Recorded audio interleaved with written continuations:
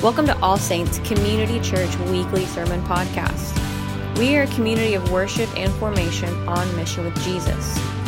Our desire for you as you listen is to be transformed by the power of the Holy Spirit as we read the Scriptures, and to be mobilized to actively bring God's kingdom to the earth. For more information on who we are, visit allsaintsokc.org or follow us on Instagram, Facebook, or Twitter at ASCCOKC. Okay, so Acts chapter 8, 26 through 40, and thank you to Colt for preaching last week. We're back in the book of Acts. We're going to see in this text that Philip is modeling evangelism with an Ethiopian man, an official, a eunuch, and I'll be explaining what that involves.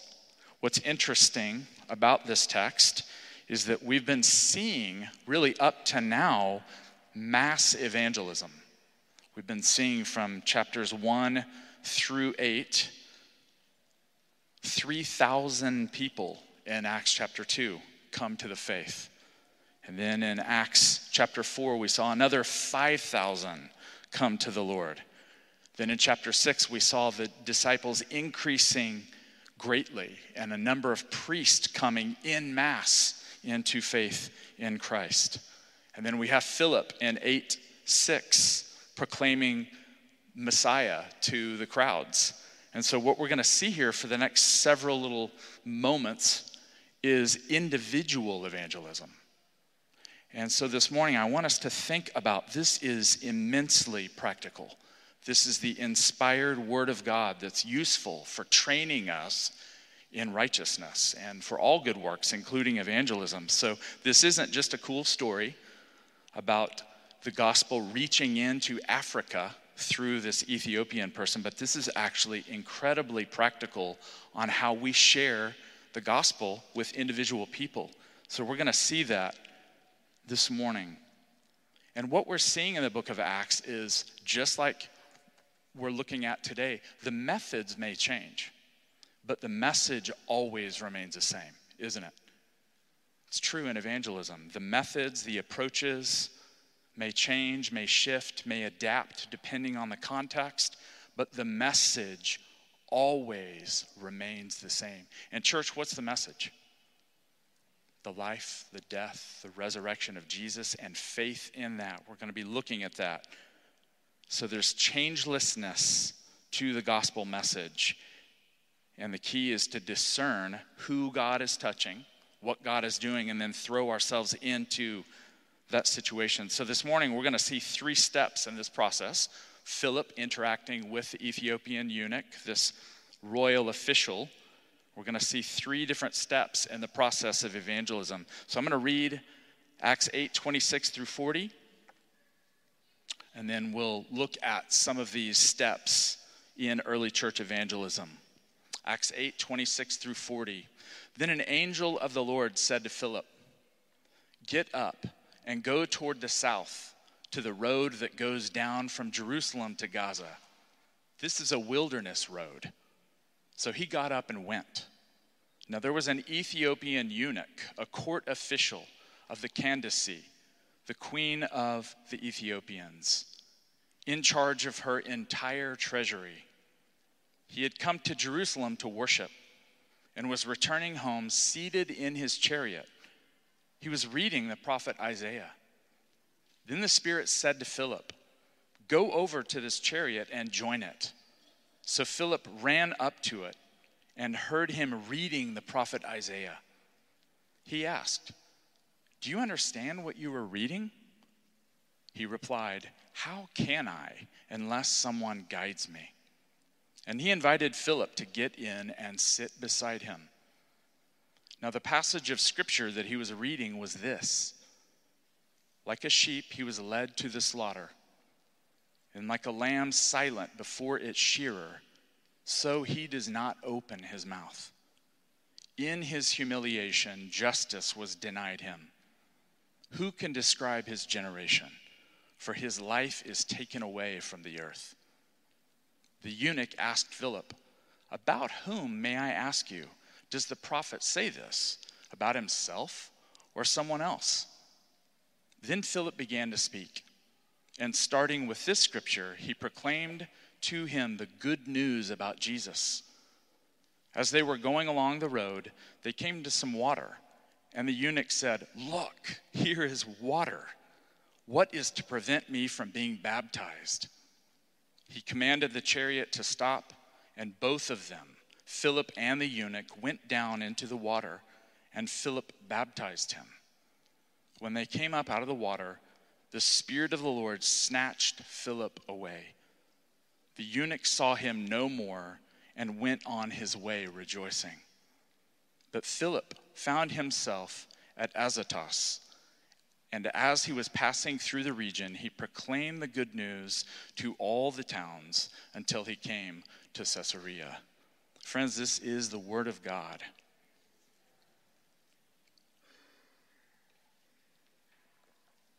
So we're seeing Philip modeling evangelism. It's quite a story, isn't it? Some of us are familiar with it. Some of it's brand new, but there's some interesting things that we're going to look at here. We're going to peel some of the layers back and look at some of the details on this early church example of evangelism. Look at verse 26. It starts with Philip receiving direction and acknowledging that there's some preparation that goes into this evangelistic moment. Philip, there at verse 26, is receiving direction from an angel of the Lord. And then later we're going to see at verse 29, it's the Spirit of the Lord guiding him. And friends, this does not necessarily make a whole lot of sense for the modern mind. People are like angels and the Holy Spirit. It's the Word of God. And so should we expect angelic ministry in our lives in 2022? You answer that question. What do you think? It's in the Word of God. Can we wrap our minds around it? It doesn't say here. How did an angel speak to him? We don't know. The text doesn't say, but we certainly want angelic involvement in what we're doing. Our ministry, our evangelism, our mission, and so we do. We say, Lord, we are open for you to guide us and direct us. We follow you, King Jesus, the Lord of all angels, but we certainly are open to your messenger speaking to us, perhaps nudging us, perhaps speaking to us through a dream, a vision. The scriptures speak time and time again about the angels of God ministering to the saints and through them. We saw back in 5:19, Acts 5:19, do you remember who it was that opened the prison doors for Peter and John? It was an angel of the Lord, an angel who obeys the Lord's will. So the point of this is divine guidance. So in our evangelism, are we seeking divine guidance? We don't just rush into something in our own strength. We definitely obey, but we say, Lord, would you give us direction? I was listening to a podcast with Steve Nicholson this week, and hopefully you listened to it. It went out. Claire sent that through the all-church email. And Steve made the point that a big part of evangelism is discerning where God is moving. Who is God already touching? Who is God preparing for the seed of the gospel? And that's precisely what's happening here. Philip, probably in prayer, is saying, Lord, would you guide my steps? Would you put me in contact with the people that you're preparing to bring in to your kingdom through the power of the Holy Spirit? Look at the rest of that verse. The angel tells Philip to head south to a road that goes south from Jerusalem to an area called Gaza, a wilderness road. I've got a map here. I've got a few images, and if you can find the map that shows these 4 arrows, we've seen Philip above that center arrow in Samaria. Remember, he went into that territory where a lot of Jews and early Christians didn't want to go, and the Lord sent Philip into that area, and then he makes his way down. And so here at the second arrow there, he's about to move into this wilderness area. Now, friends, there's some humor here. The Lord speaks through an angel and tells him to go out into a deserted area. Can you imagine what he's thinking? He's just experienced revival up in Samaria, signs and wonders, towns encountering the powerful message of the kingdom of God. And now the Lord says in the quiet place, hey, why don't you go out and walk along this lonely road? What's Philip's response? Yes, sir. I'm going to go where you lead me. Many of you have experienced this at times. The Lord may direct you to somewhere, and you find yourself saying, I feel led to go to this place. Maybe the Lord has something for me to do here, and you find yourself in the Walmart parking lot or at the grocery store or somewhere on campus, and the Lord is setting up a divine appointment. Friends, we want to be like Philip, people who follow the Spirit of God. Do you want that? I certainly do, and at times it can seem rather odd where the Lord might lead you. And again, he's never going to lead you into a situation or a place that would contradict the wisdom of Scripture, but let's be open. Let's be open. You may already be about your day working and praying John 5:19. Father, what are you doing here? What are you doing at the store? What are you doing at this restaurant? Who might I share the gospel with? Who might I pray for? Who might I encourage with a word? So Philip is obeying. Look at verse 27. He got up and went. And then he encounters this Ethiopian person, this Ethiopian eunuch. He's an official who served in the royal court of the queen of Ethiopia. And the name that looks like Candace, it's actually Kandake or Candace. If you look at the text here, it says the Kandake. Do you see it there? So it's not a proper name. Her name is not Candace. It's actually a title of an official. Much like Pharaoh or Caesar, this woman was the sitting queen in Ethiopia, there in North Africa. So this dude is high, he's a high official. So he's out on this journey, and we're going to see in a minute, it's a 5-month journey each way that this gentleman is on. But the point here is that God is setting him up and setting up Philip for a power encounter. The Lord's at work, even on desert, lonely roads. With someone like this, the Lord is orchestrating this and preparing it providentially, because that's how God works. There's no mistakes with him. He is regularly orchestrating this. This eunuch is from a large kingdom, and there's some overlap with modern day Ethiopia, as the kings know, because they lived in Ethiopia. But it was an ancient kingdom called Cush. So I've got another slide up there that you can see with the big red star there off of the Red Sea, right there in the fertile area of the Nile Delta. And you can see Jerusalem, that on the upper right there, the other star. It's quite a journey. Again, 5 months to get to Jerusalem and 5 months back on a very simple, rudimentary carriage, right? This isn't a nice Tesla that this guy is riding in. This is, and it's not really a chariot like you see in Ben-Hur or something like that. It's a probably rather open air platform that he's riding on with simple seating, and he's got a servant with him leading probably 2 or 3 horses or donkeys. A long journey, and God has set it up. Now, this is a strange word, isn't it? At verse 27, he's a eunuch. What in the world is that? He's a eunuch, and he's probably a convert to the Jewish faith. Somehow the message of the Torah and the prophets have made their way all the way into North Africa, where he's from. And so he's on his way. He's a God-fearer, but he's about to encounter the promised Messiah through Philip. He's a eunuch, and without going into too much detail on this, he's actually castrated for the purpose of serving in the royal household. Why? Again, this is the ancient world. This was not an uncommon thing in the ancient Near East. It was to prevent people from being tempted to engage with sexual activity with others in the palace. It's a rather practical thing to keep them from plotting to overthrow the queen or the king.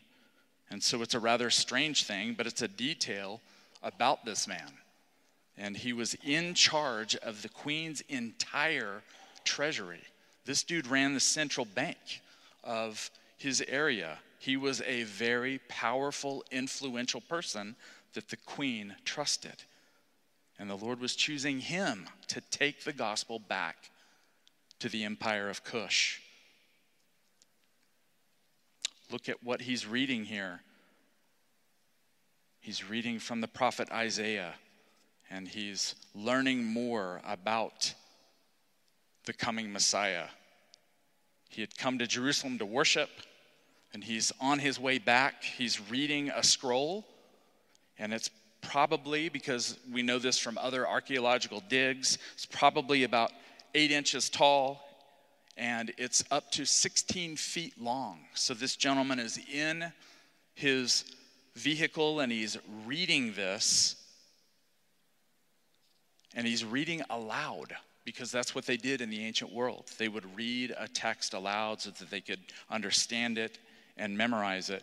And look at verse 29. We see the second thing that Philip does is he engages this Ethiopian eunuch. Look at verse 29. The Spirit says to Philip. So it's been the angel who speaks to Philip, and now it's the Spirit of the Lord. So I think, again, we see divine direction. Guidance from an angel, and now guidance from the third person of the Holy Trinity, the Spirit of God himself. He says to Philip, go over to this chariot and join it, at verse 29. Again, this is rather interesting. Look at verse 13. How does Philip respond? What's the verb there? He runs. Friends, he's running in obedience. He's not just saying, okay, well, another interesting thing that you're asking me to do. I think I'll drag my feet into it. I'll do this. He actually runs up to the chariot that's moving. He hears him reading, and he engages him as the Lord has instructed him. He steps into this God-ordained moment. And he asks him a question. Again, something here, early church model of evangelism. He asks the person a question. He honors the person with a question. He doesn't tell them how it is. He says, hey, do you understand what you're reading? He's using a little bit of the Socratic method. Socrates was a philosopher that went around and asked questions all the time. And so Philip is asking a question here, opening the door to further conversation. What's the eunuch's response here? The official. He says, how can I understand what I'm reading unless someone guides me? Wink, wink, will you guide me into what I'm reading here? So he invites Philip to get into the chariot and sit beside him. I'm visual, so I like to picture things, and I've got another image up here, some art that shows someone's rendition of the Ethiopian man on the right, again dressed in a very regal manner with gold and a cheetah fur, and you can see in front of him his servant and a horse or two or three, and Philip there pointing to the scroll, and so they're having a discussion around the Word of God. It's a beautiful moment here. Look at it. You've got a Jew, a Jewish Christian, and you've got an Ethiopian, and the Jewish Christian actually has a Hellenistic or Greek background. That's the meeting of the nations right there. Early on in the first century, shortly after the resurrection of Jesus, you can see right there the gospel is about to go into Africa through this man. There's no accidents. The Lord arranged this moment. And look at what's at the center of that image there, and what's at the center of the text. What is it? It's the Word of God. So the text is showing us a power encounter of the Word of God. And really all he does is read it and engage in conversation with Philip, and the power of the word of God goes to work in him, and Africa is changed forever. So we've seen the power of signs and wonders, right? We've seen it multiple times, even through Philip earlier in chapter 8. The power of signs and wonders that confirm the word of God, and now we're seeing a power encounter of the word alone. We're not aware of a sign, a wonder, a miracle, besides the conversion of this man's heart. But the text is saying, behold the power of the word of the Lord. And we heard from Acts 1:8 that the word was going into all the world, that it would start in Jerusalem, would move into Judea and Samaria, and now it's going to the far reaches of the earth, which the ancient empire of Cush, Ethiopia, was known as the ends of the earth. What a beautiful picture here, right? Sets the course for Christian history, sets the course for what we see in Revelation 7:9. Every nation, every tribe, every tongue, every people, Jews, Samaritans, Africans, Gentiles, all the nations sitting in fellowship together before the word of God in the power of the Holy Spirit. Friends, that's our heritage right there. And so it's something that we value and believe that the Lord wants to work out here in ways. The Lord wants to take us, wants to take some of our children, wants us to go on trips all over the world and take the gospel. It's what the Lord has for us. It's the heritage of this church as well.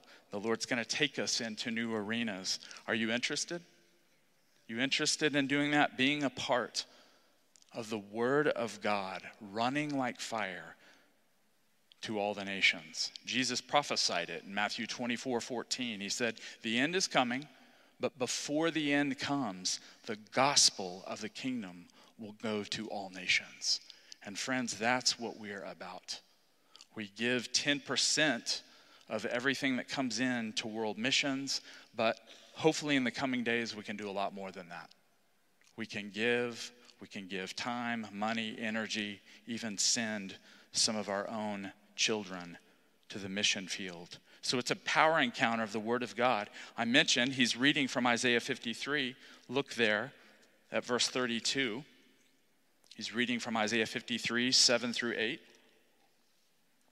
And the Lord has arranged that providentially for him to be in that text at that moment, reading about a lamb who's being led to slaughter, who quietly trusts God, he's not defending himself, and he suffers an unjust death in a wicked generation. So you find there in that text, through the prophet Isaiah, chapter 53, the gospel in a nutshell, the promised Messiah who would actually give his life for sinful people to draw them back to God so that they could have peace with God through Messiah, through Christ.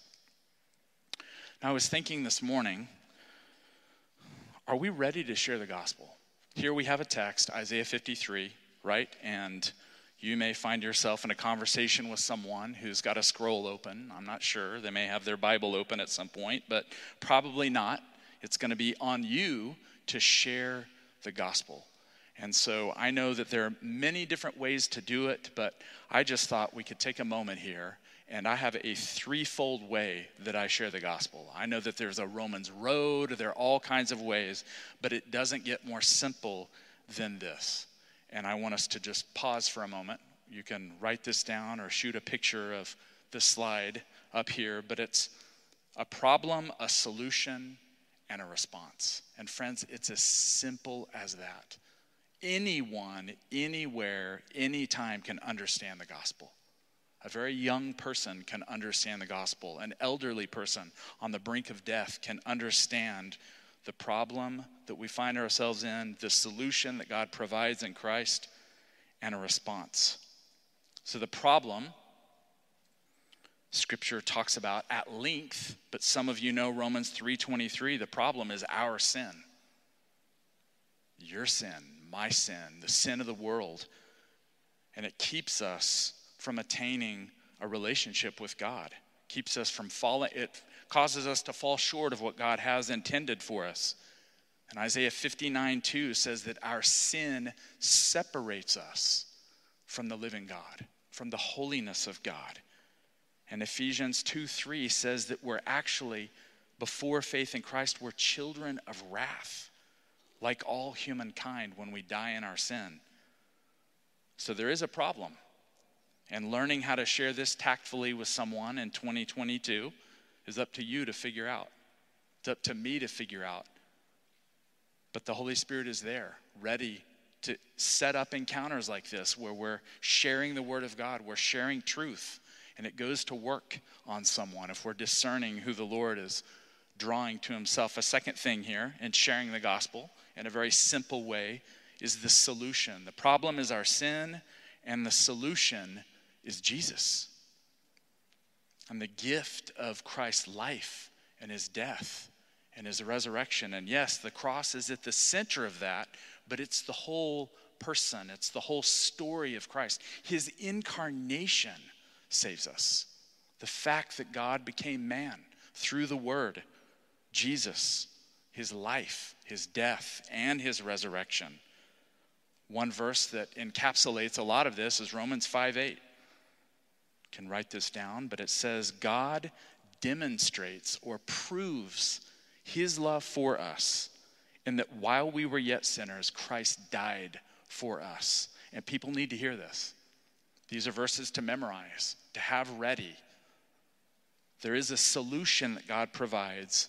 He loves us, but we're under judgment until we profess faith in Christ. And that brings us to the third thing here. Sharing the gospel is a response. And we see it in the text here.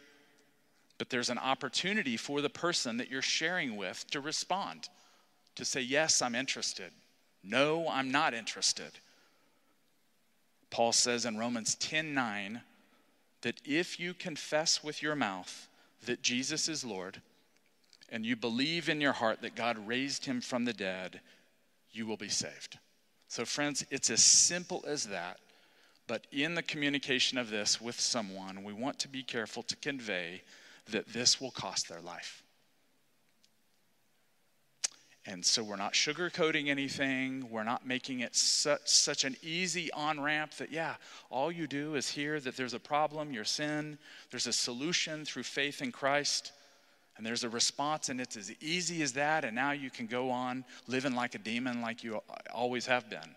No, we want to express in that moment, if you choose to respond, if you choose to confess and believe, it will cost you everything. And you need to hear that from the onset. And the church really, unfortunately, the American church doesn't present the gospel that way enough. We want the easy on-ramp. We want the crossless conversion. And friends, I tell you what, people want the meat out there. They don't want an easy on-ramp or a crossless Christianity. They want to be challenged, especially young people. Is that right? They've had their fill of lots of things and easy opportunities. And so what we're saying is this is the most magnificent message on the planet. You get the opportunity to have your sins forgiven, to have a relationship with God, to let him transform you, but it's going to cost you everything. And you're to take up your cross every day and follow Jesus, and then go tell other people. And you'll find more fulfillment in this than anything else on the planet. Amen? So looking at a text like this, it's important to see a simple way to present the gospel. And I know it's happening now, but I expect in the coming days for us to hear about more and more power encounters through the Word of God that you're having.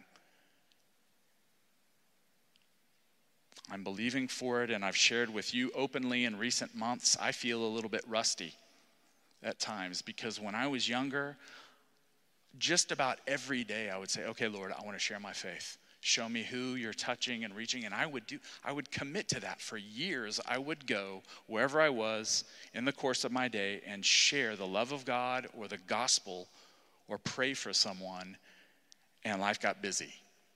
Anybody else? It's like I've become at times too busy to share the faith with other people, and I'm getting back to it.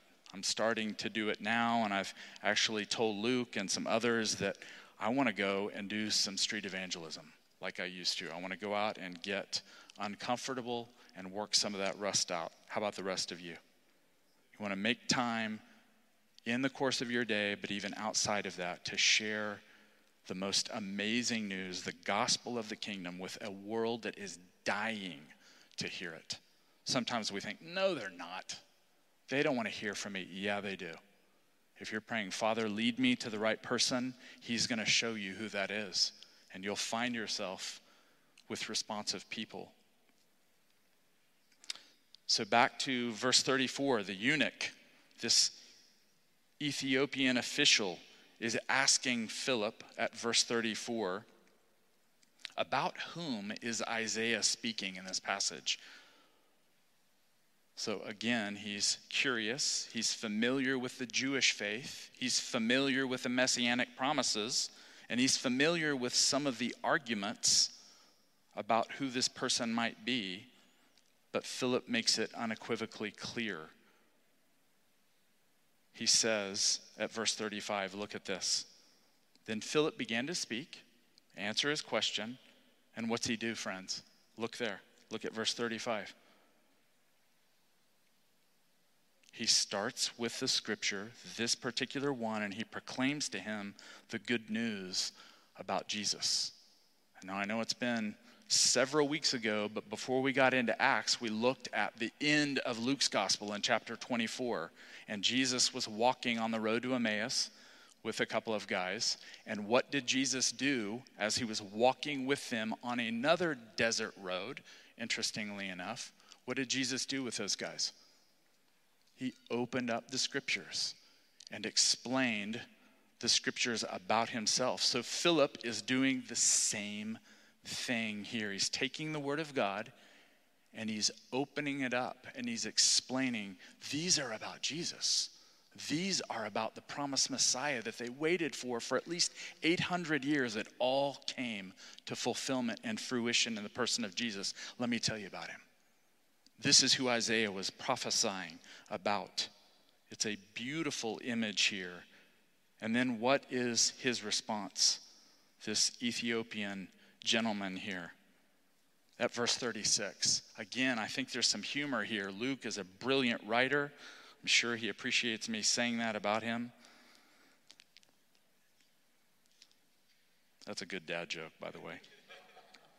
It's the word of God. So there's humor built into a narrative like this. And as they're going along, we've seen Philip running. The middle of verse 36, the eunuch says, here's some water. We're on a desert road, but there's some water nearby. I am ready to respond. What is to keep me from being baptized at this moment? Friends, he was ready. The Holy Spirit was at work. God had arranged this power encounter through the Word of God, and now he's responding to the good news about Jesus through the Word. So look at verse 38. The eunuch commands the man that's driving his chariot to stop, and both of them go down to the water, and Philip baptized him. So does this answer what baptism was like for the early church? What do you think there? Does it spell out all of the details that Christians like to argue and fight over around baptism? I don't really see a whole lot of answers. It seems to be a natural pool of water, or perhaps a running brook into a pool of water. So they're wading, they're going down into it. Some images, I put one up here that I thought was pretty accurate to the text. You can see there, it's probably waist high. If you go to the Jordan now, and even some of the pools of water in desert areas, you'll find that it's often about waist high. And so he may have immersed him. He may have poured water over his head. He may have done both. But the point is, we don't debate around it. This dude got baptized in the name of the Father, of the Son, and of the Holy Spirit. And he heard the good news about King Jesus. And then if our minds aren't challenged already, look at how the story ends here before we transition to communion. Verse 39. They come up out of the water after this baptism, after he's made confession, had his sin washed away symbolically through the water of baptism. Look at that second line in verse 39. The Spirit of the Lord snatched Philip away. Is that what your Bible says there? Whether you're reading New Revised or NIV or ESV, does yours say the same thing? And the eunuch saw him no more. So our modern rationalist Bible scholars like to say that he left very quickly. There's nothing supernatural here. Move on.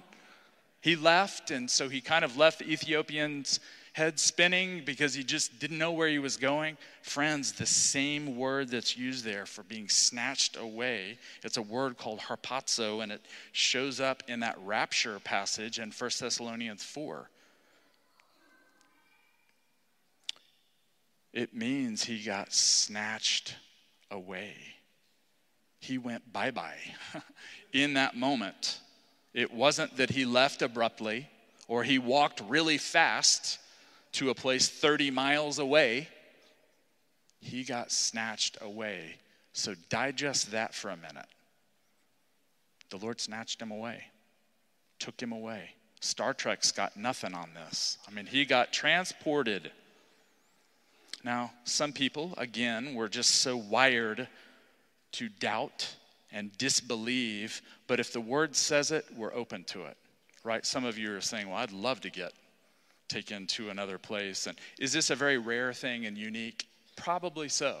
And usually where we see things like this is precisely where it's happening in this moment, a pioneering evangelistic opportunity. The gospel's getting ready to go to Africa and change history forever. There's unique dynamics that are at play here, but nonetheless, the Lord chose to take him in his body somewhere else 30 miles away. There are accounts of this. There's a great scholar named Craig Keener, Keener, and if you're interested, he's researched church history and he's found other, even modern accounts of this happening. Brother Yoon in The Heavenly Man has experienced this.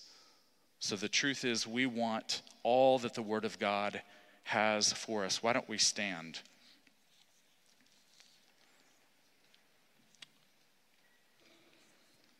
So we're grateful, aren't we, for a vivid picture like this.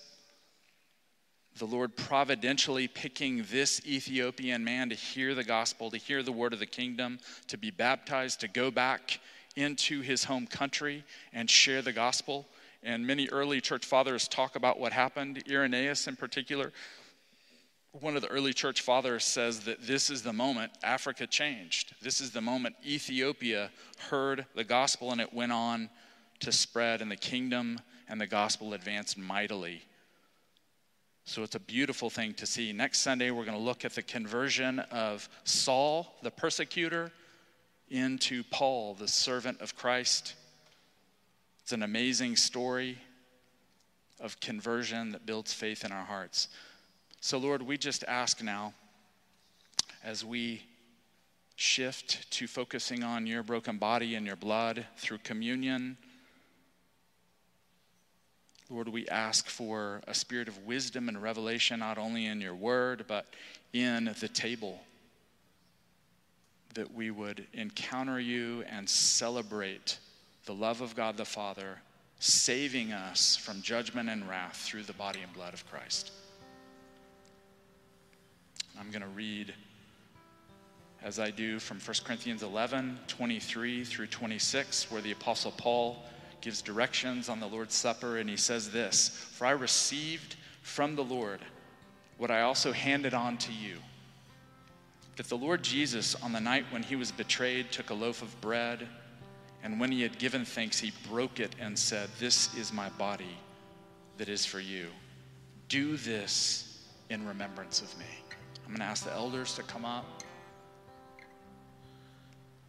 And then back at verse 25, in the same way, he took the cup also after supper, saying, "This cup is the new covenant in my blood. Do this as often as you drink it in remembrance of me. For as often as you eat this bread and drink the cup, you proclaim the Lord's death until he comes.